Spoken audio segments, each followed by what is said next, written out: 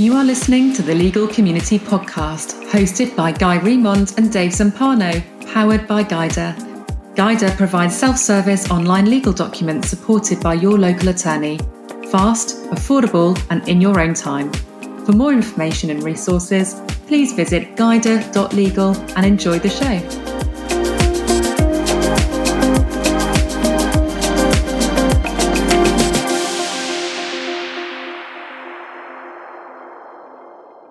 Welcome to the Legal Community Podcast powered by Guidr. Today we are joined by Guy Remond and Dave Zumpano, founders of Guidr. Today specifically, we're going to hear about Dave Zumpano's story. Dave, thanks for joining us. Well, thank you, Lisa. It's great to be here. It's an exciting time in the world whenever someone's innovative, and I've been able to play in that area a long time, and I'm excited to kind of share about what happened before all my innovation. And happy to say I'm married 31 years to my bride. Absolutely adore her. She's my best friend. And I've got three beautiful kids, 28, 26, and 22. Middle one's married. And the other two, who knows? Time will come, right? Family is my number one priority. I love being with my family, partly because I'm the youngest of 10 kids. So we grew up in an Italian household. I'm a purebred. All four of my grandparents came over from Italy, and it kind of led to who I became today, because every family event, everything, I had all my brothers, sisters, my aunts, my uncles, and my cousins basically at every event. So really that concept of family is really what brings us here, even to today, to this community that we have for Guidr. It's really an extended family in the next sense of the word. After listening to Guy's introduction on the last podcast talking about his background, I just marvel at how two people from two different sides of the world come together at some point. Here we all are together in such different journeys. So my journey began with being born and raised in a family that owned a family business. And my parents were wholesale food distributors. My grandfather came over from Italy to America in 1917. He was born in 1899. And in 1927, he started bringing groceries around in a little wagon, knock on people's doors and ask if they needed groceries. That turned into a wholesale distribution of groceries and Italian food products. By the 1950s, he was one of the largest in our region. And there was over 50 wholesale grocers at the time. Today, there are two left, and we are still one of them, third generation running at my brother's, which will kind of weed into my story throughout. But my first experience with business came probably when I was 5 years old. The first thing that really was kind of odd was I learned what it meant to have a mom that was the CEO. Back in the 60s and early 70s, a woman in business kind of was strange, but to me, that's all I ever knew. My mother was the CEO of our family business, and my father was the sales guy. And the two of them, in the 25 years they ran that business after they took it over from my grandfather, increased it 37-fold. And I never knew that was happening. I was just a product of that environment. And I guess it started when I was probably 6 or 7, when they would put me in the spice room. We had a spice called Avico Spice. It's still out there in its 93rd year. And we used to pack spices, from big 50-gallon drums and barrels into individual little, glass dispensers that you use on your table. And I used to get paid 25 cents a case to get that done. And now I was the youngest. Now, remember, I was the youngest of 10, but 7 of my siblings were boys and 2 were girls. So we were 8 and 2. And somehow, even as the youngest, I used to outpack all my brothers.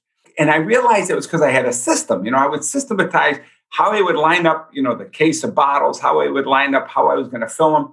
And I always ended up outpacing them. I don't know how, but it was all just kind of there. Well, my next big adventure was my paper route.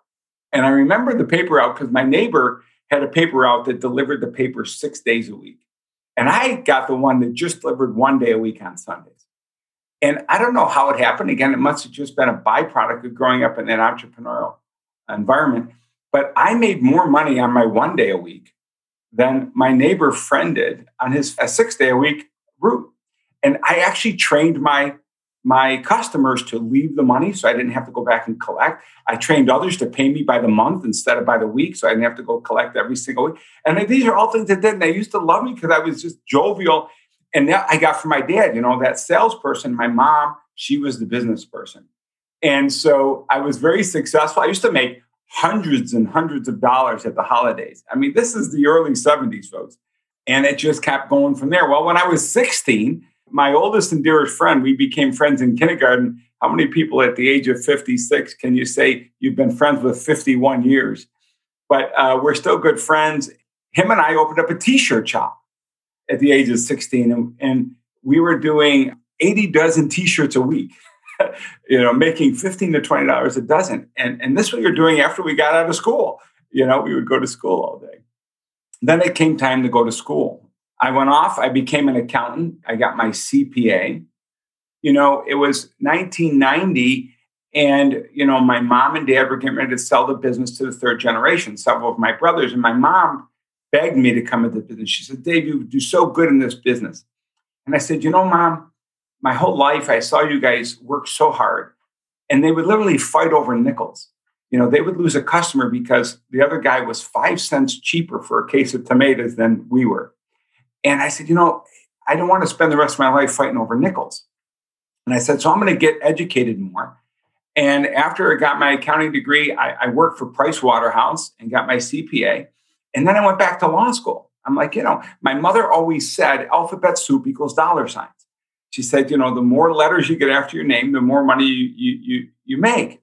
And I thought, yeah, that's kind of cool. Well, that's true in the academic world, but it doesn't necessarily parlay to the entrepreneurial world. But when you can bring that to the entrepreneurial world, it's a double whammy. And that's kind of what I have found. So after I graduated law school, it was really interesting. I went and the year, let's see, when I was graduating, I graduated in 92. So it was 91. I was starting to look at the landscape. I'm like, what kind of law should I go into? And I was always big in tax. I always loved tax. And so I came to like estate planning. And a statistic I read, now again, remember this is 1991 at the time. It said by 2010, 19 years later, 1 in 5 Americans would be over the age of 65.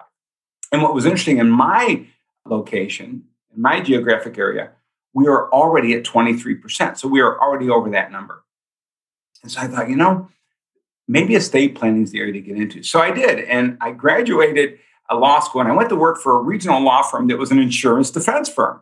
And you're like, what are you doing going there if you want to do estate planning? Well, what happened was the senior partner, who did estate planning was retiring and they wanted somebody to come in. Well, estate planning to them was a will. They used to have a filing cabinet. They called it their annuities, waiting for people to die, right? And cash out their wills. I'm like, boy, this doesn't sound right. So I brought to our geographic area, I was one of the first attorneys to start doing revocable living trusts because they really didn't come out until the late 80s, early 90s. And by the time I started doing this, people are like, who is this young whippersnapper? What's he doing? Because I saw, people, trust made sense. And so I started doing revocable living trusts. And within a year or two, I started doing irrevocable trusts. And I started finding different ways of using trusts that people didn't traditionally use them. Well, after 2 years with this regional law firm, the funniest thing happened. They came to me, they said, Dave, we love you, but you have to leave. That was their nice way of firing me. They said, we love you, but we don't know what you're doing. So you have to leave. Will you please take all of your clients with you? And will you stay of counsel to our firm so we can continue to refer all the estate planning work to you? And I guess that was my first mark in this area because what happened was they were afraid because they were insurance litigators, defense attorneys, and they didn't know what I was doing. And they were afraid of malpractice. They're like, I don't know what this young whippersnapper is doing. We love you, though. We really like you. Go out and we'll continue to support you. And they did. And then that's when everything changed. Because when I went on my own, my business, I started to do something that no one had ever done. I went to allied professionals. So in our business, we are lawyers. We went to financial professionals, bankers, insurance people. And I got to tell you, my first experience was they basically said, what are you doing here? And basically wanted to kick me out of their office. And I know that sounds crazy today, but this is, the early mid 90s. And they viewed us as the deal killers because when they would try to sell insurance products or financial products, the lawyers all always felt that their way to show value to their clients was to save them money by not doing other things that cost money. Well, that's the silliest thing. So I would go see them and they would basically shun me. But over time, I won them over. And I actually built a business that doubled every year for the first 5 years by working with allied professionals. And it was really a great story because as I grew, I was serving a need in the community. People loved what I was doing. And then I kind of figured out a new way to use trust because people didn't like irrevocable trust because when you created them, you couldn't change them, you couldn't benefit from them, and you couldn't control them, your assets anymore. But I started asking questions and I actually ended up creating an irrevocable trust that you can change, you can benefit from, and you don't have to give up control, but you still get to protect your assets from creditors, predators, and long-term care costs. So it all seemed crazy, right? But I would just kept going. Well, there's an old saying, right? Someone once said, "When luck is when opportunity meets preparation." That's the old saying. And I'd just been put my head down and working, and my business was growing, and I didn't have any fat, gray-haired guy in the corner office to tell me how to run a law practice. So I started looking around, and I found a national legal organization of estate planning attorneys, and they had 1,500 members. So I joined it. And it was a pretty hefty joining fee, but I said, I got to do something to learn from someone other than myself, which is a core issue for me. I'm a lifetime learner. No matter how much I know, everything I learn there's 5 more things I don't know. And so I wanted to seek from people that already had done it. And so I joined this national organization of lawyers, and every quarter they would meet somewhere in the United States, East Coast, West Coast, and Central. And I would go every quarter for 3 days sometimes or 5 days. And I would learn and just really meet other lawyers just like me. Well, within 2 years of that, joining that national organization, you talk in the hallways. The head of the national organization came up to me and said, "What are you doing?" I said, "I don't know. Am I doing something wrong?" They said, No, everybody's talking about your practice and how it's growing. What are you doing? And I said, well, I've been just doing Medicaid planning. And they said, Medicaid planning, that's for poor people. I said, no, it's not. Medicaid planning is for, middle-class America. This is about people who want to protect their assets from long-term care costs and from other creditors and predators or kids divorced. So they said, would you be willing to be the keynote speaker at our next quarterly event? I said, sure. And I'll never forget it because it was in October of 2001, which was 1 month after 9/11. And traveling to that, we didn't know if we were going to be able to travel to it. And it was so different getting on an airplane. But when I got there, we would go to the event and I was a keynote. I had an 1.5-hour slot. And I said, let me do my job to collaborate with all my colleagues and share. And I did. And I said, well, I'll do my duty, share. And then, I've done my thing and I can move on. No, it didn't work that way. After I left the stage, they followed me into the bathrooms, into the hallways. They wanted to know more. And by the end of that event, the head of the national organization said, okay, people are screaming, now they want more. Can you train them how to do what you're doing? I said, geez, I never thought about it. There you go. Opportunity meets preparation. And I said, I could try. I said, but it's too much information. But what I'll do is I'll teach them every 3 months a 1-day training. So when we would have these quarterly events, there would be 2 days of, specialty training. And then there would be 3 days of like all kinds of, interactive trainings. And I said, I could do a 1-day training each time for 3 sessions. So it would be a 1-day training, 3 months later, 1-day training, 3 months later, 1-day training. And I was the first attorney outside the national network that they had ever contracted with that was not an employee. And so I started teaching Medicaid planning. Now, that's the short story. The long story is I'm, now credited as being the founder of the whole Medicaid practice industry, Medicaid planning industry, where lawyers protect assets. It actually started from me back in 2001 when I started this training. Well, the interesting thing was one of the things I did over the training was I taught about my IPUG protection trust, which were trusts that allowed you to create an irrevocable trust that you could control, that you could change and you could benefit from with a couple little nuances to them. And it would be protected from creditors, predators, and clients would be eligible for long-term care to be paid for by Medicaid and other need-based benefit programs. And so that started the journey that I'm here today with in Guidr, in a sense, because I then began a national legal organization of lawyers to do this type planning.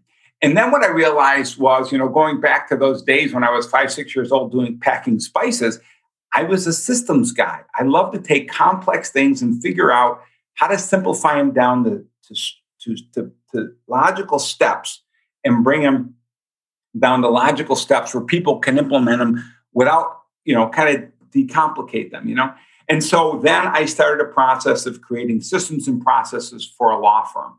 And so as we think about innovation, my first innovation, the iPod Protection Trust, then Medicaid planning. My next major innovation was bringing the first cloud-based law practice management system to the estate planning industry.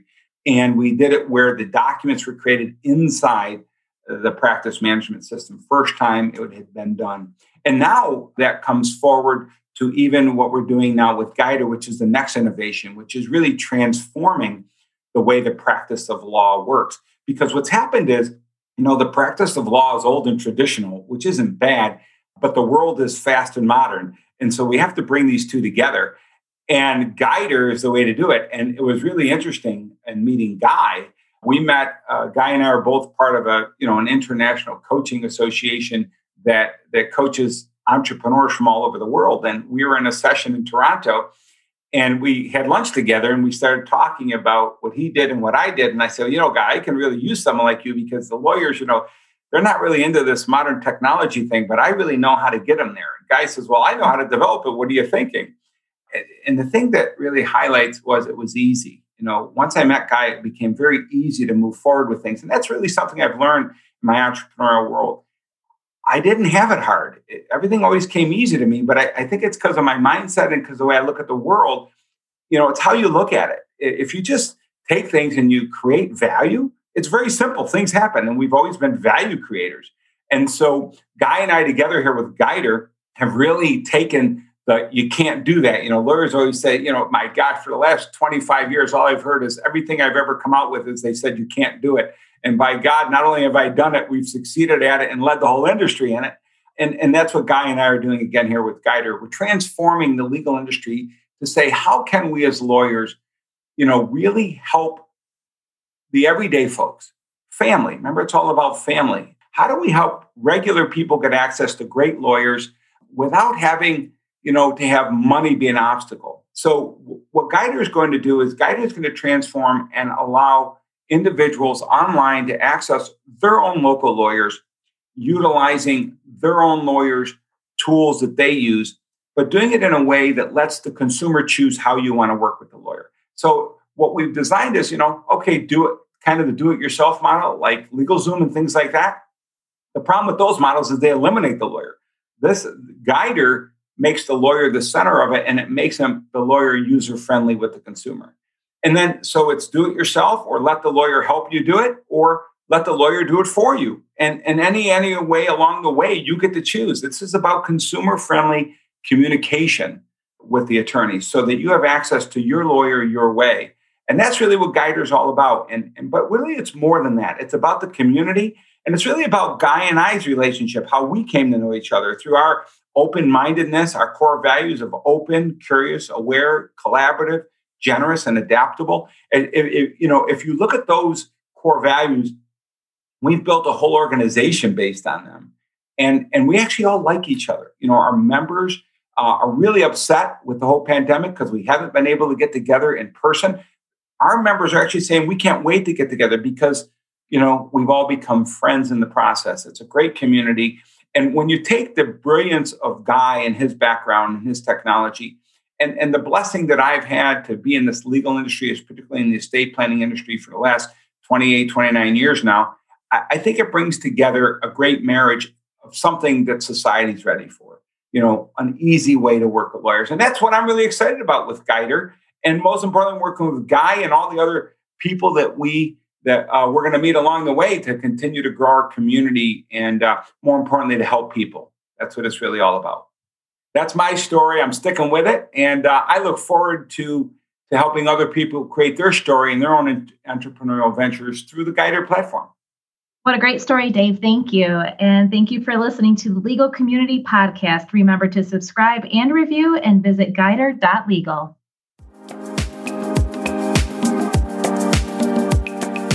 Thank you for listening to the Legal Community Podcast. We'd love to hear from you.